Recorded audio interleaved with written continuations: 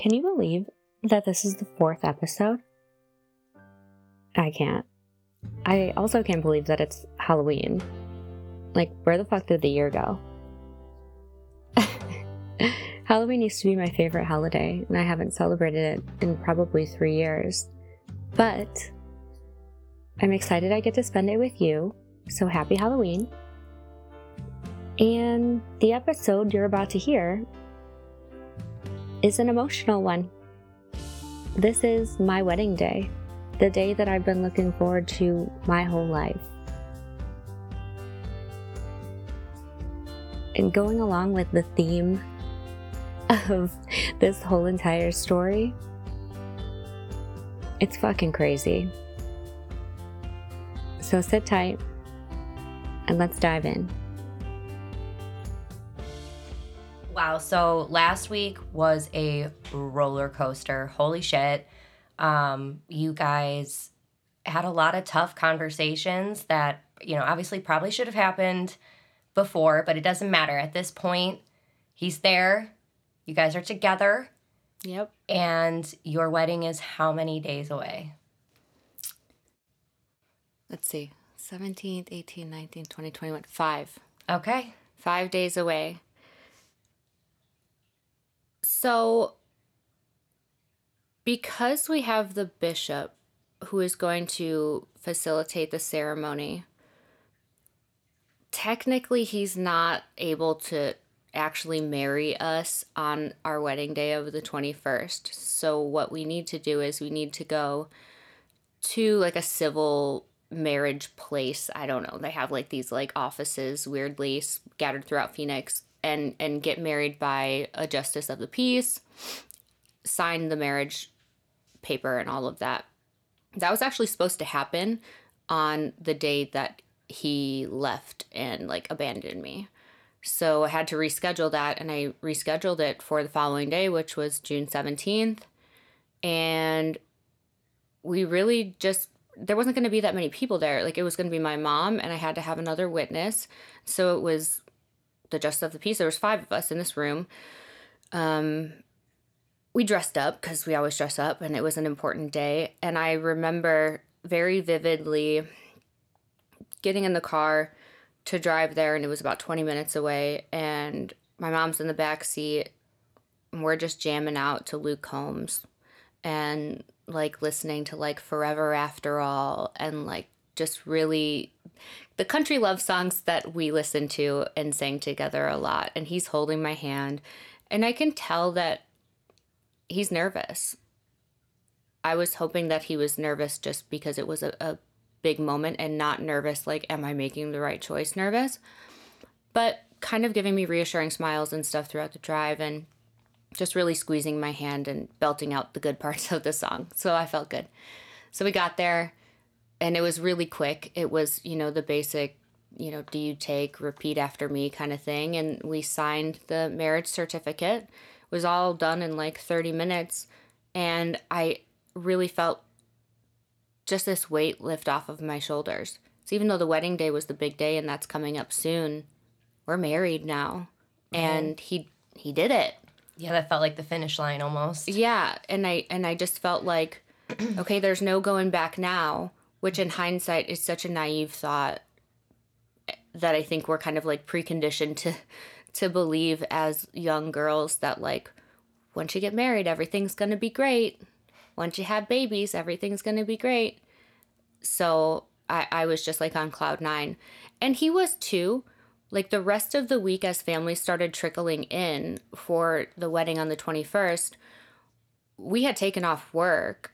So it basically was like, we're just going to do fun shit that week. So we went and got mani-pedis together. He got a haircut. Like, I got my extensions redone. We went and laid out by the pool a lot of days. We're like, let's get tan, He brought me to get my eyelashes done and sat there and waited and paid for them. He was doing like very chivalrous things, and it was really refreshing, I guess.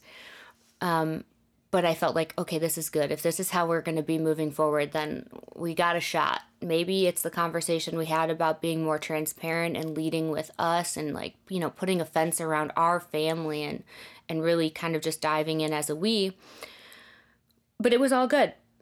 And so we come to, let's see, like June 20th, I think was the day that we were going to leave Phoenix and head up north to Sedona. So our wedding was going to take place in Sedona.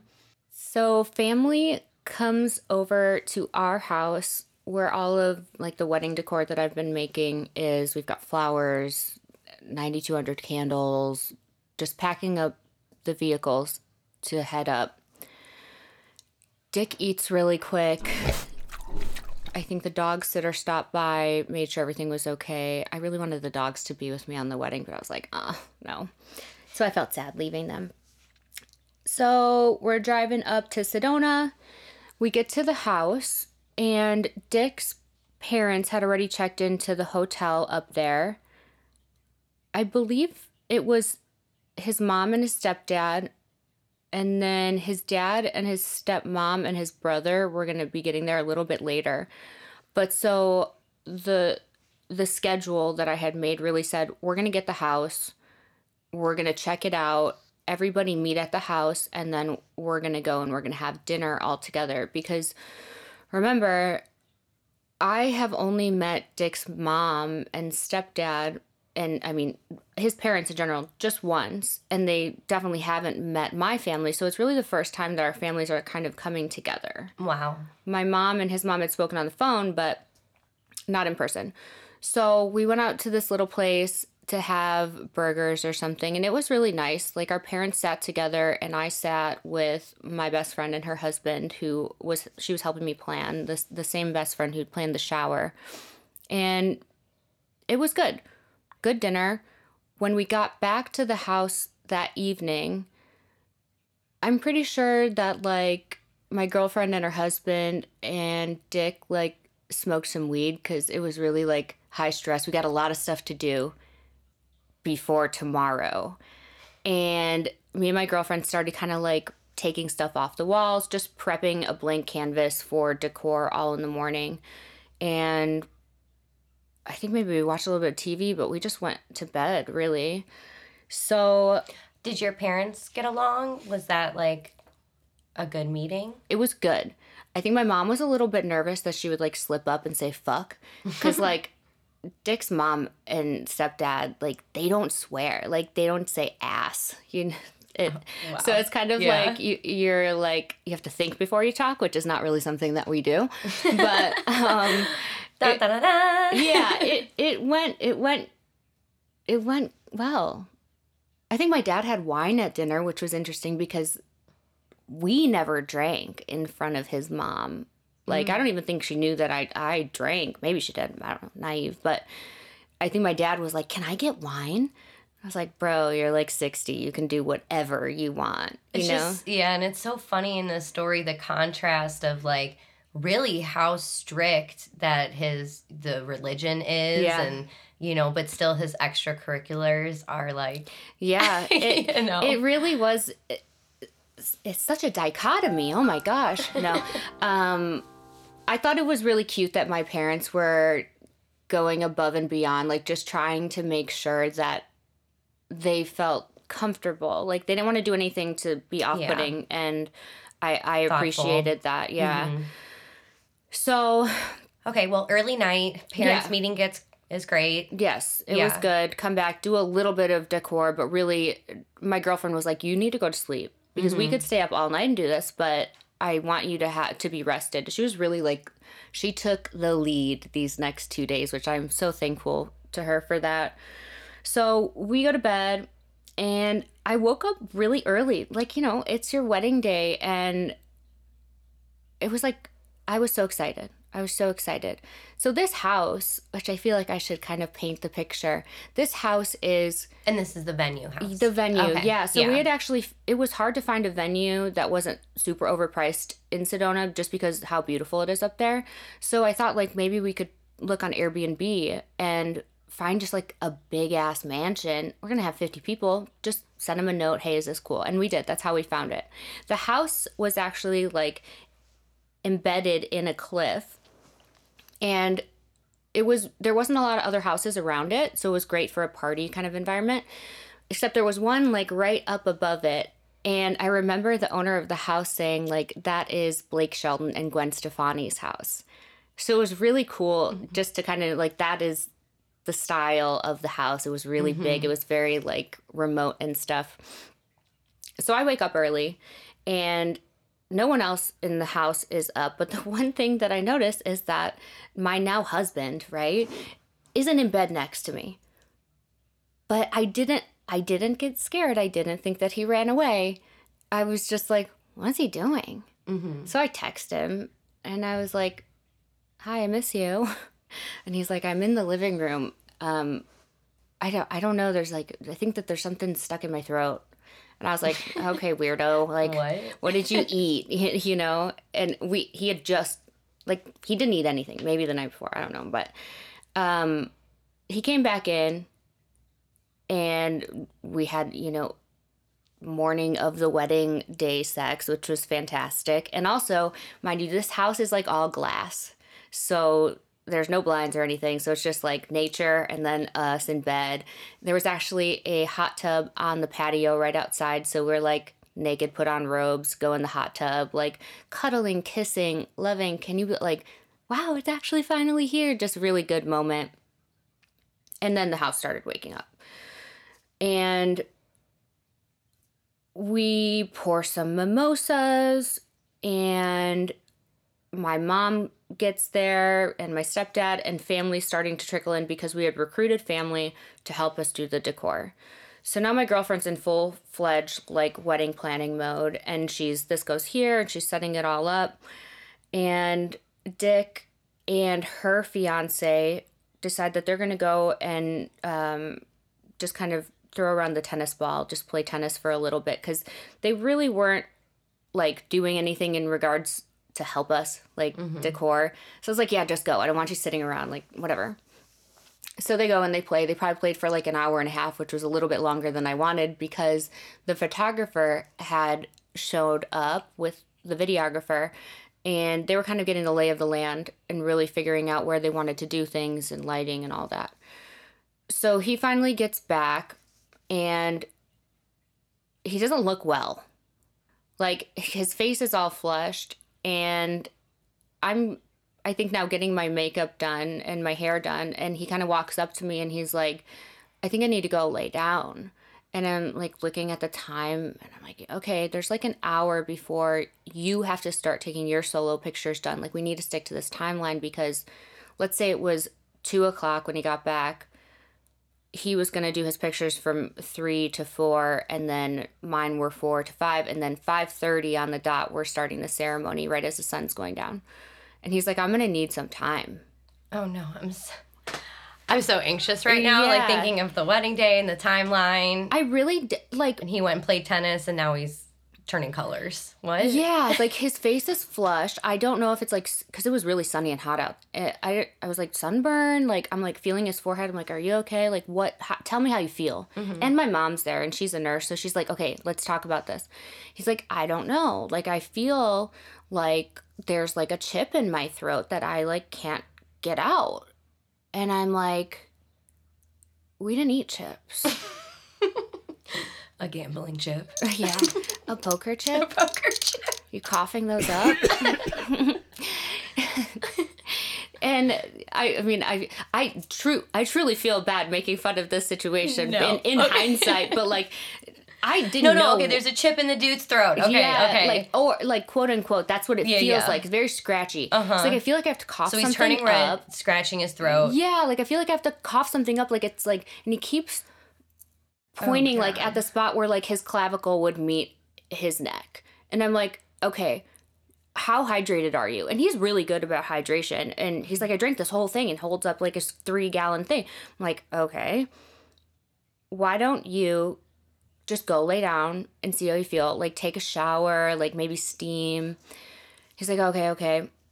So he's in there for, like, 10 minutes, and I'm right outside the door to the bedroom, and I hear him, like, heaving. And so I get up. I'm like, sorry, makeup person, like, just hold on. And I'm like, babe, are you okay? And he's like, I'm trying to make myself throw up because I keep swallowing and it's really frustrating me. It feels like a lot of pressure and I'm like, oh my gosh. Okay, then keep trying to throw up. Like, I'll bring you some water. Like, maybe you should eat something. We'll knock whatever's in there down. You know, he was trying to throw up for probably like 15 minutes, getting more and more red and uncomfortable, and he could not. Like, he couldn't actually even puke anything. So then he starts thinking like that there's something completely lodged in his, you know, trachea, esophagus, whichever one it is. Did you guys try touching it? You couldn't feel anything? I felt like I like was massaging his fucking neck because I was like, maybe we can just ease it down, you know? Yeah. I was trying to do anything possible. I was like, should you smoke weed? Do you want like to take a shot? Like maybe taking the edge off, make you not think about it as much. Like, and he's like, no, I'm going to lay down again. And now it's like 3:00 on the dot. Ugh. And I'm like, you got to do your pictures, babe. And he's like, I can't. And I'm like, oh my gosh. Okay.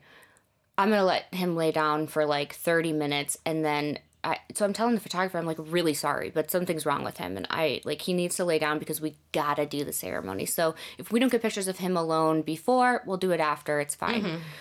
So, okay, that was fine. I get done. I take my pictures. He gets up and takes a shower. I don't think that he was feeling any better, but he knew he had to get dressed because now guests are arriving. And like the bishop got there, his mom is there, like the important people are there. And he puts on his suit. And I think that he actually, after getting fully like suited up, he actually like had to throw up, and my mom was like helping him in the bathroom like take his suit off so he didn't like get throw up on his suit. So he was fully dressed but then like sweating and was like, oh, I gotta run to the bathroom. It was a catastrophe. And because I was whisked away for pictures on my own with like my girlfriends, I didn't know what was going on with him. I was just praying to God that he was feeling at least a little bit better and was going to make it to the ceremony because this is crazy. Like, what do you mean? So thankfully, I don't know. Maybe he just sucked it up or something, but it's time to start the ceremony. And everybody, all of my friends are out there and they're sitting in their seats, and he's up at the front, and the music starts playing, and you know, I'm walking out with my dad, and it was such a special moment for me because I felt like all of the most important people of my life were there, with you as an exception. I know, I love you. And I felt so pretty in my dress, and it was very I'm gonna get emotional. I don't know, it was like everything that we had been through up until this point was worth it, because now we're like in front of all of these people who love us and care about us, and we're like showing solidarity. And so I remember getting to the end of the aisle, and you know how like you always think about your wedding day and like, cry, sorry. You always think about your wedding day and you think about what your husband's gonna look like when he sees you. And he looked like that. Like he was like, he started crying, and I was like, oh my gosh, this is everything that I ever dreamed for. Like, I'll get the reaction video that I want, you know? And I got up to the front, and my dad hugged him. I gave my mom my bouquet, and then we're kind of just standing across from each other, and he was just kind of like looking me up and down and just like crying, and I was so emotional. I was shaking so bad. And so the process of our wedding was that the bishop would say something and talk about, you know, us as a couple, and then we would go right into our vows. And I had told Dick for like weeks that I was going to do like custom vows. Like I was going to write something out. And because of all like the craziness of the roller coaster the past few weeks, I did not write my vows until like that day. But I felt them, and I knew that they were good. And he was supposed to write his, but he didn't. So he actually just came up with his vows on the spot. And I actually have the audio right here, so I'm going to let you guys listen. For everyone that doesn't know this, because we were civilly married and are planning to go to the temple, there's a lot of promises and commitments that are tied up in that. And I thought that was sufficient, but I want to share some stuff also because I think it's important. I remember telling Bishop Waldrum probably either the week or like the next week after we met that I was going to marry Amanda, and he was like, please calm down. It's like, I get it, but come on. Puppy love. And it's funny because now we're married. And so I was right, which is cool. I basically knew as soon as I met you that I wanted to marry you. I told you like the second day, like, hey, I just want you to know I'm going to need to see you every day. You did. And You said, I hope that doesn't scare you. And I hope that doesn't scare you because I just was very certain that I had finally found the right person for me. And there was a lot of highs and lows looking for that person, but you finally came into my life and I didn't really need to wonder after that if it was the right decision or not. So my biggest vow to you is that I'm never going to leave you no matter what. I know that we have had a lot of tests in the year that we've been together with friends, with each other, and I'm always going to be here for you no matter what. I'm never going to run away. I'm never going to go to someone else. I vow to be yours forever. So those were his vows. I will never leave you. I will never run away. I will be yours forever. So where's the chip in his throat? Right. That's actually the first time that you guys get to hear his voice outside of social media. I guess it's also worth mentioning, if you want to hear my vows as well, I will have those posted. But that meant a lot to me because with what we had gone through over the course of the last few months, the abandonment wound is open.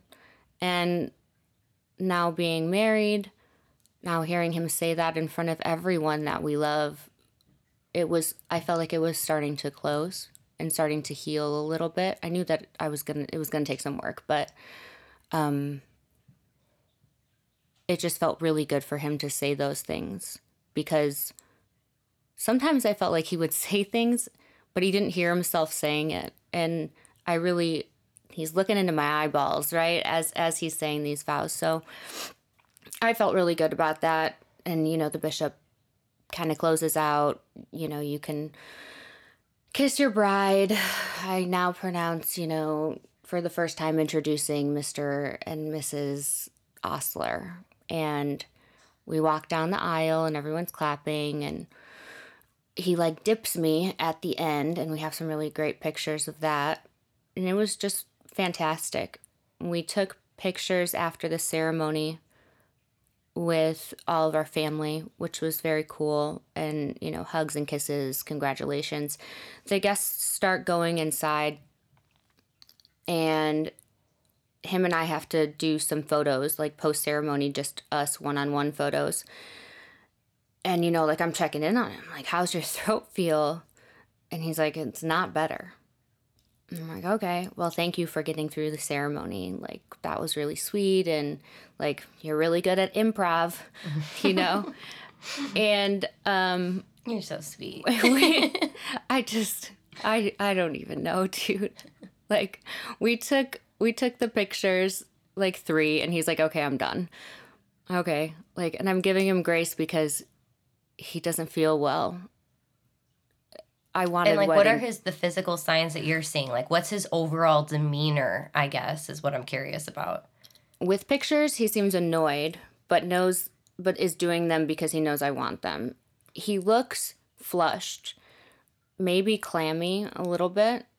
and he wants to go inside and get something to drink, and he wants to just try and figure out how to make this go away again. So it was, we have a brief moment of him not thinking about the thing and whatever's in his throat, and now it's back to kind of like panic maybe, or like anxiety about this, or I don't really know. He was just really uncomfortable. I know that. I can see that, and everybody else could kind of see that too, because they were like, is he okay? Like, so appetizers are being served now. Everyone's kind of mingling and saying hi and introducing themselves.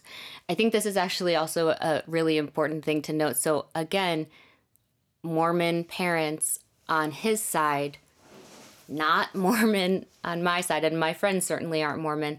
So we had alcohol at the wedding, but it was like in our master suite, like hidden.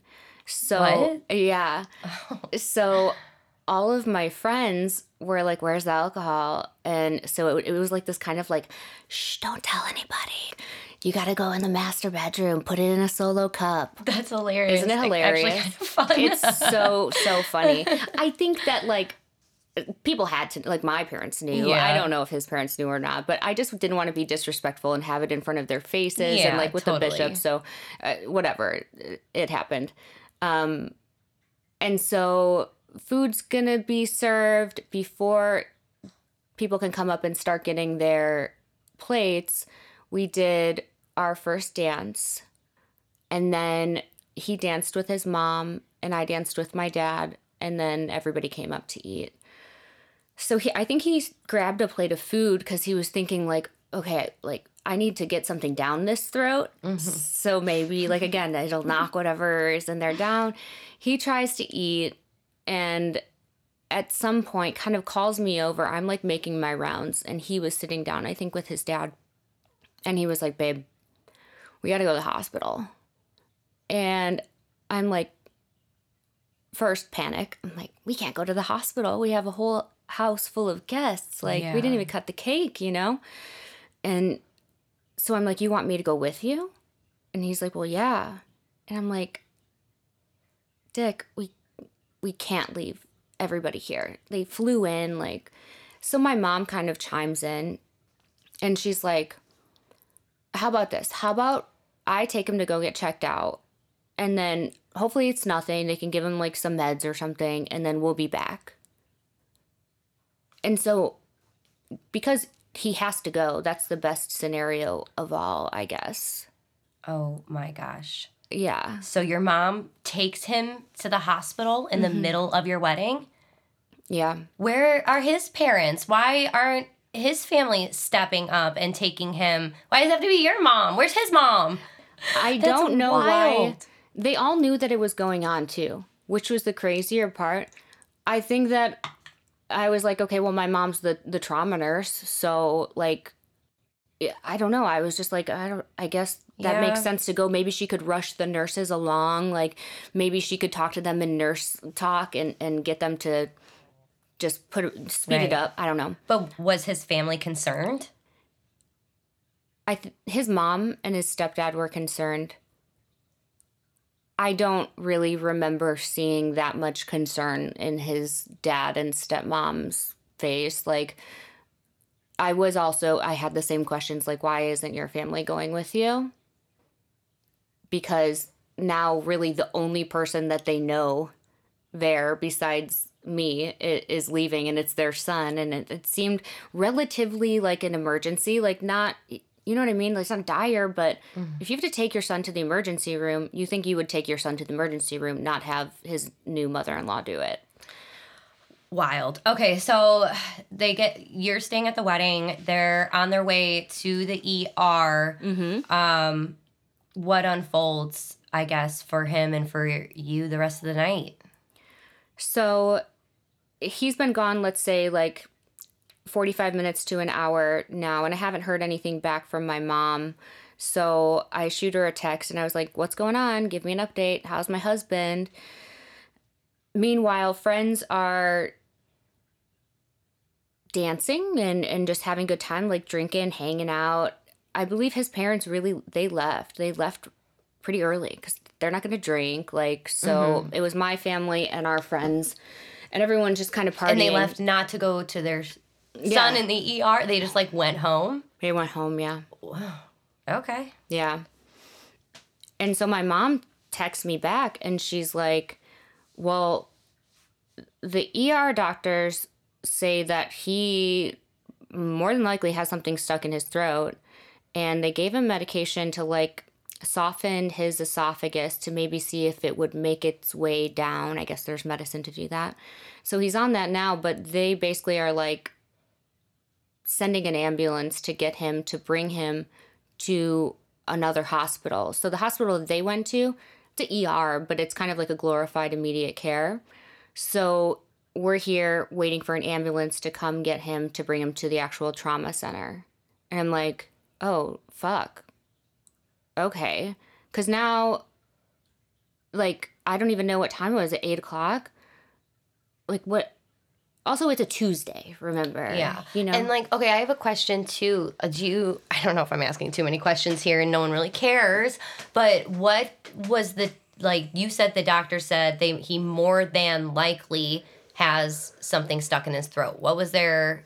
Yeah. What kind of test did they do to conclude that? Well, I'm pretty sure that they did like a CAT scan or something. And there was something in the CAT scan for real. And there was something that either looked like irritation or could be something lodged in there. But it was definitive enough for the doctor to say, yeah, we should do a scope. Okay. For sure. And that's kind of why they were staying at the hospital they were at waiting for the ambulance. Well, this is a really small, like, Sedona is a very small town, and I don't know if there's only one fucking ambulance, but, like, he was low priority on the list to get to. So my mom stayed there with him for 3 hours or 4 hours or something, and then she's calling me, and she's like, Amanda, I have to catch my plane in the morning at 6 a.m. Like, I can only stay here until midnight, and then I have to make the 2.5 hour drive back down to Phoenix to the hotel and get ready. So I'm at my wedding, and I'm still in my wedding gown, and I think I made somebody take a picture of like me like cutting my own cake by myself. And I sent it to him. He had posted on Facebook, you know, that we got married. So I felt like I knew that he was like missing me and sad that he wasn't there, but also happy to like have a little bit of relief. So I think that I was drinking and dancing and stuff with my friends that were still there up until right at midnight. And then I changed, and my one friend, the one that I actually met at EDC, drove me to the hospital to meet him. And my mom left. She gave me a hug and a kiss, you know, hey, everything was beautiful. I'm sorry this happened, but like at least, you know, whatever. And I wasn't going to see my mom again because she was going to get on the plane and leave the next day. So now I'm at the hospital with him, and he's like kind of in and out of like sleep. I don't know if they gave him like sleepy medicine or something, but he's laying in the hospital bed, and I'm just sitting in this dark room, and I'm wondering to myself why. I look at him and he's not hooked up to any monitors. Like there's no like heart rate. He's not, no respiratory stuff.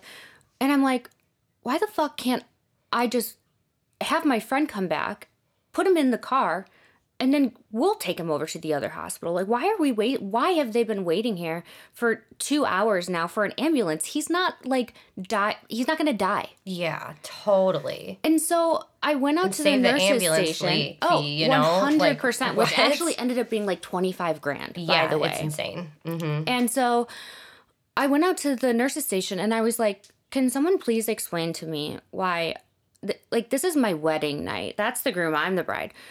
Why can't I just have my friend come back and drive quickly over to the other hospital? Why wasn't that done 3 hours ago? And they're like, well, you know, if you're going to take him, you have to sign off on that if anything happens to him en route, we're not responsible. And I'm like, you don't even have him hooked up. Are you monitoring him? He's in a dark room.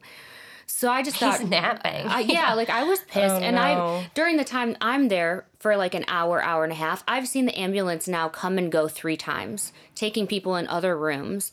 And I'm just getting so irritated. My friends, mind you, are still back at my wedding, partying. When are you going to be back? When are you going to be back? And eventually it was like, I'm not going to be back.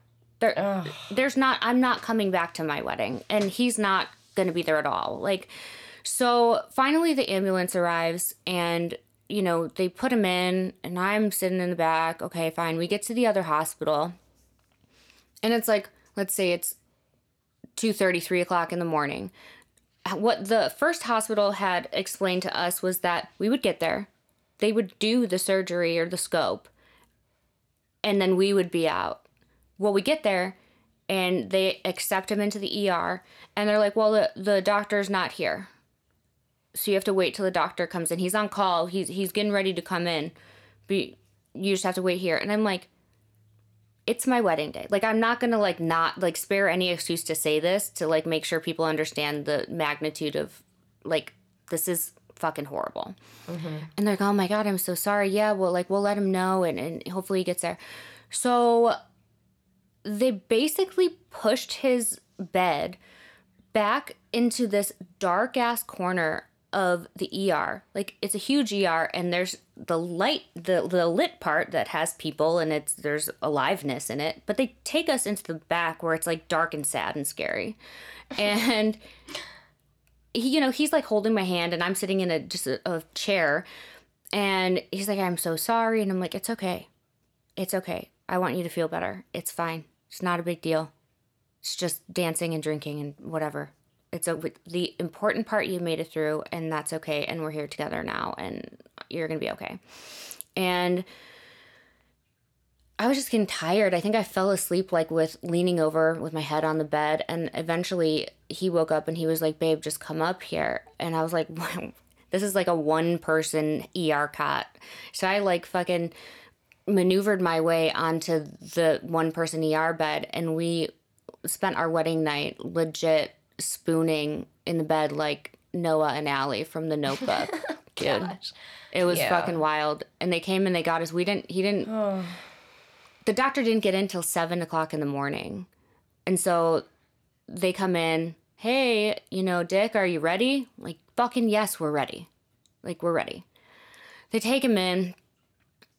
They have to put him under, like, anesthesia, you know? And so I'm in the waiting room, and, like, I don't know, it scared me a little bit. Anesthesia scares me because I don't know, whatever.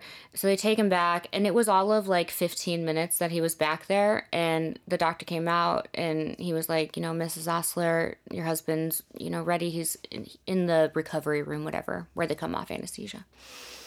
I was kind of low-key hoping that he was, like, going to say something really funny that I could record coming off anesthesia, but he didn't. He was just so tired. And so it's just me and him in the recovery room. I'm like, where the fuck is the doctor to tell me what what did you pull out of his throat that made all of this whatever? And the doctor comes in, and I'm, like, very eager, like, on pins and needles, tell me.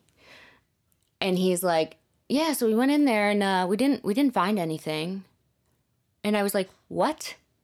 What do you mean? He's like, well, we scoped him. And I mean, it looks irritated. But, you know, whatever was in there, maybe something wasn't even in there. Like, it must have passed throughout the night. And, yeah, I mean, sorry. And I'm like, what the fuck, dude? Like, what do you mean? That's a doozy. Isn't that wild? Yeah. Yeah. I don't know, though. Like, hearing this in full detail, I just can't help but think that, I mean, it seems to me, no one really took him seriously through this whole thing between, you know, his mom, his dad, the doctors. Like, it just kind of seems to me like no one was taking it seriously except for you. You know what I mean? Yeah. Like, you were really the one that cared or believed him in this moment, but... Well, yeah, I mean, I don't know. I couldn't imagine that he would be exaggerating so much to the point. He's not a doctor's guy. No. You know? I think more, like, I just wonder, do you think, especially coming off of the week that you had, like, his emotional and mental state, like, maybe he was having, do you think it was like a panic attack? And that it was... Maybe, that's it. I never really even thought about that. It was manifesting in physical symptoms, like, because it does sound to me when you describe it, like he was trying to get up and really didn't feel good, but I mean, for a piece of chip to be in your throat for 20, I don't know, dude. It's just so weird. Yeah. Right? I've never thought about it like that, but it could be. I mean, I know that people have panic attacks and they manifest in Right. really, like, you feel like you have an elephant on your chest or, Yeah. you can't breathe, whatever. Maybe. And yeah, I don't know. I'm not really sure. I just know that he wasn't the person that ever wanted to go to the doctor because for the longest time he never had health insurance, but now Yeah. we do have it, and so he's like, might as well take advantage of it, and like, I'm uncomfortable, and so it was shitty. It was bittersweet, I guess, to find out that it was nothing. I mean, it was just so much drama. So much drama. So much drama. For it to be nothing. For it to be nothing, yeah. I mean, it just... An Brings up ambulance questions. ride, I 2 know. ER stays, a same-day surgery. Like, I think in total, I'm pretty sure that when we got the bills back for it, it was $60,000. Now, mind you, my entire wedding didn't cost $10,000. Oh my God, what a nightmare. And it was nothing. And so now we're getting out of the hospital, right? Same friend wakes up early. I think it was like 9 a.m. And we have to be out of this place by 11 or 12 or something like that. And so a friend comes, picks us up. We get back to the house, and really, because we're doing all of our own cleanup, we don't have the parents there anymore to help us. I think my dad was left, and my ex, the one that is so wonderful, who came to the wedding, he was there. So it was my best friend, my other best friend, her fiance, Dick, me. Matt was there, but he took off. He just left. Like, you don't have to help us. Fine, it's cool. And then Matt's one friend from EDC. So we're all scrambling to get this place cleaned up. And was Dick feeling better the next day?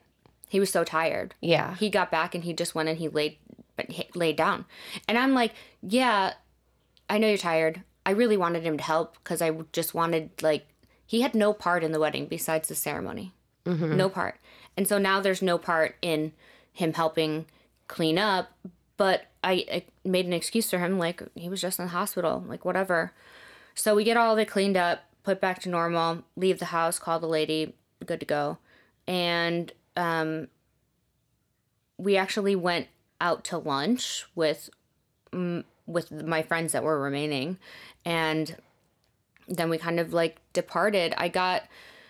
The one friend from EDC actually had given me a card, given him and I a card on the way back to the house. Italian ice skater? Yes, Italian ice skater. And he knew that we had planned to do a honeymoon in later months, but it wasn't booked or anything. And so he gifted us in the card essentially, like, the next few days, like 5 to 7 days, staying for free at one of his condos up in the mountains in Colorado. And then to kind of kick it off, because Dick's birthday is the 23rd of June,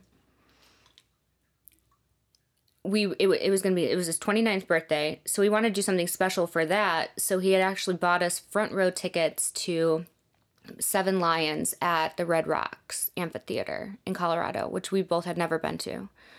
So we had planned to fly there or drive. That's always kind of a thing. What do we do? And now he's, like, tired and his neck is sore, throat is sore. And I'm like, okay, babe, like, we got to, like, take off to Colorado. We got to go back, drop all this wedding shit off in Phoenix, and then we're driving to Colorado because we have this week of just, like, vacation that someone gifted us. Like a honeymoon. Like a honeymoon, kind of, yeah. Yeah. With, like, my friend paid for the front row tickets for us. He was going to go with us. Mm-hmm. He also, which he's so overly generous, and I love you so much, dude. He said, watch the mail in the next few weeks. You guys are going to Lost Lands. And so he bought us a 3-day pass to the Lost Lands Music Festival in Columbus because he knew Millennium was going to be there. So that was so nice. That was what's happened in September. So we did. We went back down to Phoenix, dropped shit off, and we just got back in the car, and I drove most of the way to Denver. He starts saying some things like, why are we in Denver for my birthday? Why I hate Denver. I hate Colorado. And so he's, like, already complaining, and I'm like, oh my gosh, okay, well, we could have just sat at home and done nothing for your birthday and our honeymoon, but like someone gifted us this, so you can be gracious, you know? So we go to the Seven Lions, miserable. He's miserable the whole time. We're literally front row, and it's the most beautiful venue. That was awkward and weird. And what was his excuse or his attitude? Was he not feeling well, or he just wished he was somewhere else? Like, what? Very simply, it's his birthday, and he didn't want to spend it this way. And almost, how dare I hijack his birthday celebration? Ew. Okay. But like, ew. Said the cat. Ew. But here's how I feel about this. If someone, like, there was two options. It really was like, we could take the gift that someone gave us very generously, or we didn't have any plans. We were going to sit back in our apartment that he actually is talking so much. He's saying things lately like, I hate where we live. It makes me sad there. It has bad energy. And I'm like, I don't want to bring him back to the bad energy house on his birthday. So I thought that like pushing him to do something that obviously we had already planned was the right move. But he's already being like, no, this isn't what I want. And just kind of like pouting almost, which was fucking wild. So we hung out in Denver a little bit. We watched a hockey game because it was the Stanley Cup playoffs. That he enjoyed that. And then we decided to head up to the mountains. So we head up to the mountains, and we're up in the mountains for a few days at my friend's condo. It's colder, but it looks like it's straight off of a magazine cover.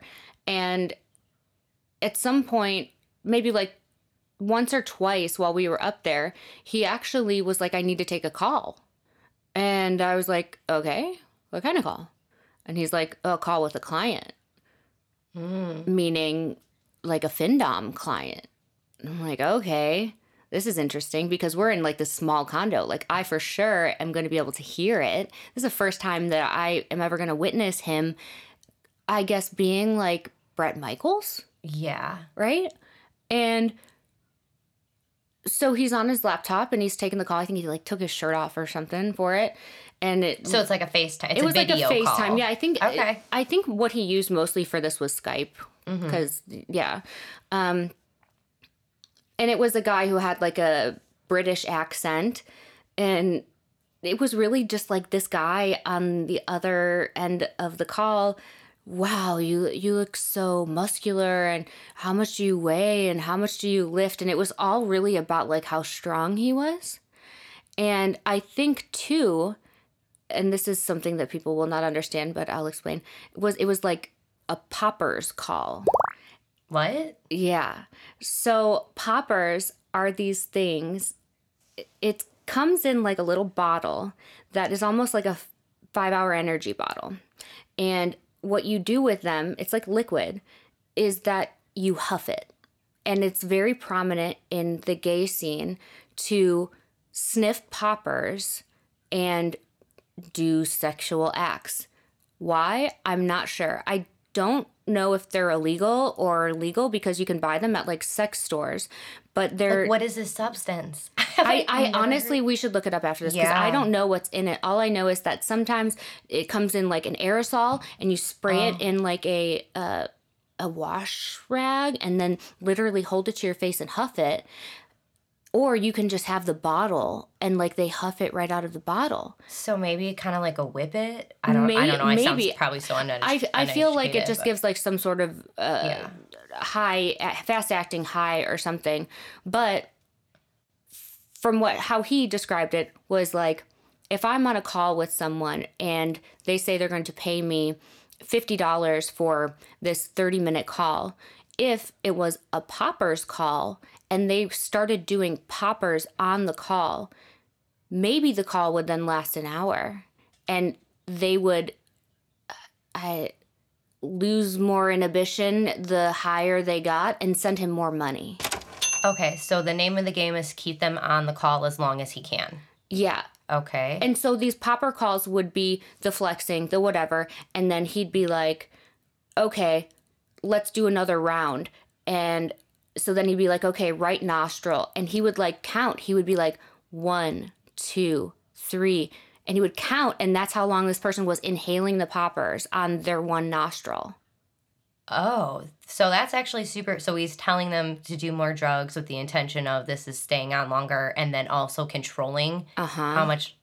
Ooh. And these guys would like be like, I want to do more. I want to do more. Count for me. So it was like a proper coaching call. It was very, but again, this is like the first time I'm experiencing seeing him do this stuff. And I was like, I don't know. Like, that seems kind of crazy to me, but these people are asking for it. Like, verbalizing, I want to do this. This is how much money I'm going to give you. And then whatever. Okay. So we're up there. Okay. I actually, on his birthday, I took him to like the fanciest restaurant in the town. I noticed that he was being more active with the FinDom social media at that point. Because again, we had the conversation like, okay, you do that. You're going to quit Paychex when we get back. So he's posting pictures from like our dinner, and he's putting a picture of like him sitting at the table and being like, who's going to reimburse my birthday dinner? And then would post the receipt of how much it cost. And it's like, I fucking paid for it. You know, like it was a kind of a weird vibe. But again, this is the first time I'm experiencing him doing this. Do people actually like pay it though? Yes. What? Yes. So that's the crazy thing, is that he would post this stuff to Twitter. And let's say he has 4,000 Twitter followers. Well, there would be like a Cash App, a Venmo, a PayPal in his bio or in his link, and people would just randomly send the total of whatever receipt he posted directly to him. So then does he like owe them a show, or no, this is just random? I don't know how to explain it. Random, wild. Submitting, serving, I guess, you know, people really want to feel like they are his submissive, and in order to do that, the name of the game really is about finances and money. And so if they had extra money to send, they would send it, and then they would, you know, maybe he would message them back and they would get this one-on-one line connection to him. So that it all kind of started really ramping up while we were on this trip. We got back to Phoenix, and I start thinking about all of it, and my business brain, my legal brain really kicks in. And so we had sat down, and I'm like, okay, you make a lot of money doing this. How much money would you say you make in a year doing this? Before? And he was like 100, 150. No shit. And I'm like, $1,000? What? Like pennies? Like $1,000. And I go, okay, so how are people paying you before? They're just paying directly to Dick? And so like taxes seems like that's a lot of money to not claim on taxes. I don't want to be involved in any tax issue kind of thing, right? So I'm like, here's the deal. I'm going to create a business. I'm going to incorporate a business. And we're going to incorporate it as an S Corp, because I potentially want to do another type of business that's like a little bit less weird in the future. S-corp? So an S Corp is a type of business incorporation that is taxed differently than like an LLC or an incorporation or even a C Corp, where you have to submit your taxes, I believe it's quarterly. And reason being for this is that potentially you save on tax breaks. I could be completely wrong about that, but okay, but like an LLC, but tax like an differences. LLC, but also there could be multiple owners of it, and eventually, like the thought was that we're going to he's going to make a lot of money doing this, and so I want to make sure that it is incorporated the proper way, and that we're paying taxes regularly, not just at the end of the year, because I could see this picture in my head where we didn't do taxes all the way to the end of the year, and so much money's coming in so fast that things would fall through the cracks, and then I would be liable for it because now I'm the wife. So after doing some research and talking to people, like S Corp was the best way to go for that. So I created an S Corp. You know, it was basically our last name, and it was an enterprise. And, you know, we get the FEIN. So we go and we open up a business bank account that has both of our names on it. He's listed as the CEO. I'm listed as the COO. And it's really a conversation now about what he has done in the past and how I can assist in that. And really the first way that I could assist in this was legitimizing it, which I did, but also taking a look at like the opportunity for like marketing. Like, because up until this point, well, yes, he's been doing FinDom and OnlyFans and adult content for close to like, I don't know, 10 years, let's say. It's always been word of mouth. He's never done anything formal with it. So I'm like, okay, I feel like we need to create some sort of funnel, because the idea is, let's get you in front of as many possible potential clients as we can. And then the funnel would then filter them down into people who would, one, buy his OnlyFans, so subscribe. And then lower than that would be almost like the Hawaii guy or the Boston guy. And it would be a more one-on-one relationship, but high value. Because then it was a personal relationship. They had each other's phone numbers, things like that. And again, no physical contact, no visits, and nothing like that. And I thought that the best way to get him seen by the most people was camming. And he had done camming before, which I had found, but it was like one site and not definitely the best one. So I was like, have you ever done like Chatterbait? And he's like, I don't know what that is. And I was like, it's like the #1 camming site, you know? Like, we should set you up on that. And so I kind of explained to him, because he's not really like a big marketing guy, like explained to him how put you in front of these people, how it would trickle down, and how eventually there would be some people down at the bottom who were like high dollar clients. The middle were subscribed, recurring, and then the top was you're on cam, so tokens kind of thing. But all possessing income. So I start really doing research. So I'm like, okay, we're going to do Chatterbait. So I'm going to set that up for him. So I set up his page, and with setting up his page, like, you know, filling out his bio, filling out stuff like age, body type, sexual orientation. And then it was also like creating a menu for that.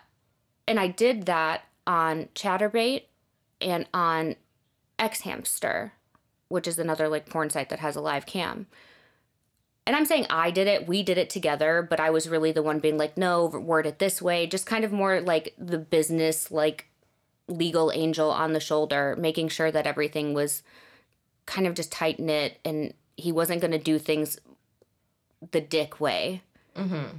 And I have access to all this. So I'm creating all of these logins and stuff. I have all the passwords. So it feels good that there's transparency, because I truly don't feel like at this time even if he wanted to, how is he going to hide stuff from me? It just felt very like we were working as a team. Mm-hmm. And again, he's being an actor, right? So this isn't really his life, and he's providing some sort of service to these people, and they're agreeing to pay for it. Okay, and now it's legitimized. We're going to pay taxes. Cool. Setting up the menu was things like flexing, I don't even know. It was like double flexing, peck dancing, like... Double flexing, so is that 2 pumps? It would be like 1 arm or 2 arms. Okay. People pay for this. Yeah. Okay. I'm trying to think about the token amount. People probably pay 45 tokens for a double flex. So how much is that dollar-wise? I think 1 token is like 50 cents. Oh my goodness. Okay, so I want to know more about this menu. What was his highest item? Oh God. Like a cum show. What? Yeah. Solo cum show? Solo, yeah. Solo. Okay. How many tokens? I think it was like 3,000. Okay. And so, like, if you think about it, like, that's kind of, okay. I didn't really want him to, like, come at all on camera. Like, to me, I was like, no one's ever going to pay that. Mm-hmm. Dude, people fucking paid it. Wow. Frequently. What? Yeah. Okay. So the first few weeks of him being on Chatterbait, I'm not going to exaggerate, I think he probably made like 15 grand. And he was just sitting in front of the camera.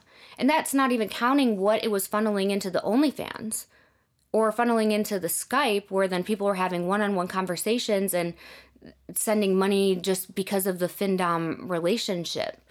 So, and it's all getting paid to the business. So I see all of it's there. He quits paychecks, and now this is what he's doing full time. I even went as far as to say, like, you're really doing this.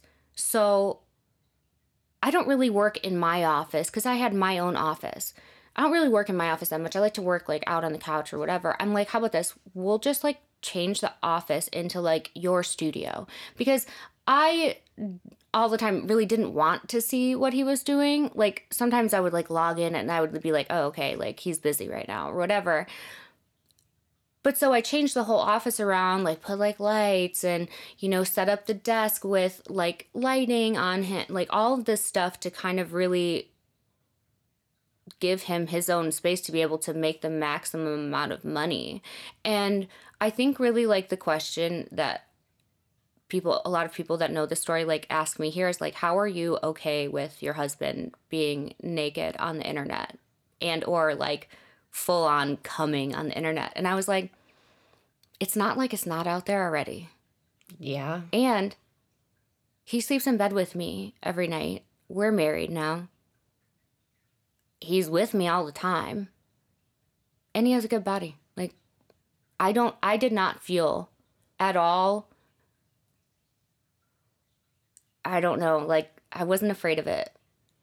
Because like I said, it was already out there. And if people were going to make any kind of judgment, they already made it because they already saw. And so I thought by like me legitimizing it, that it would then be like something where I could say, okay, well, like, yes, I know that he's doing this. I'm okay with it. It is actually a business, which probably doesn't make a lot of sense. But Well, what's his emotional state like now that he's, jumping back into this life and you're helping him? Because I feel like I get mixed signals from him on whether it's something he wants to do. I feel like he's told you in the past he felt victimized by it. Then he kind of can't stop doing it, like compulsively. Now he's back to doing it full time. He has a studio. Like, I guess, is he happy to be doing it again? Or I think that he seems happy. He seems like he is back in control, and meaning of like his emotions through finances. So money is the most important thing. Money's the most important thing. That seems to be what sets him off and takes him on the emotional roller coasters. When he has money, whether he wins at gambling or he gets it another way, that's a high for him. And then when it's all gone, whether that's from gambling or just no money coming in, then that's a real low. So he could kind of manage his emotions through this outlet. But if you think about it, and I've done a lot of like deep thinking on this. Why was this something that he always has gone back to? And him saying, oh, it's easy. It's like he even said this to me. He's like, it's like a never ending well of money. There's always going to be these people there that want him to do a show or that will pay for his OnlyFans. And so it kind of adds to this whole compulsion with fast money, high risk, high reward behaviors, gambling. I mean, he was doing insurance sales, which is the same. It was 100% commission. Maybe you'd spend 2 weeks and not get a paycheck, whatever. And now you're putting your whole life out there, your whole body, everything. And it could completely ruin you, but you could also make $5,000 in a day. So that's kind of like the background music, I think, to really why he does everything that he does. Wow. Yeah. Well, things are sure taking off, and it almost ends here on a positive note, thinking you guys are a team, you're doing this together, he's getting legit. But if everything was fantastic, we wouldn't have a podcast. So yeah, it doesn't just stop here. Yeah.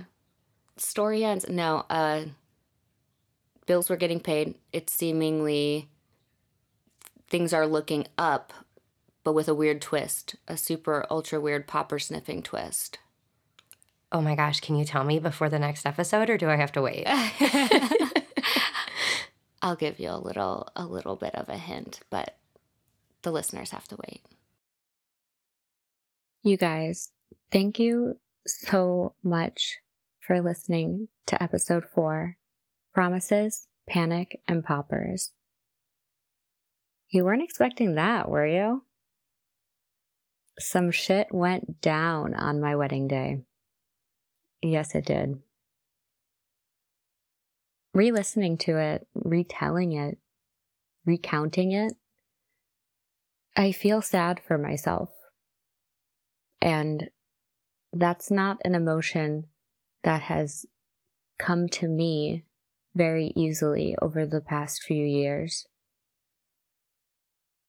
You know, going through the healing process, really sitting with the pain and the sadness and the loss, all of it, and feeling it and understanding it has been key for me. And this podcast really helps me do that.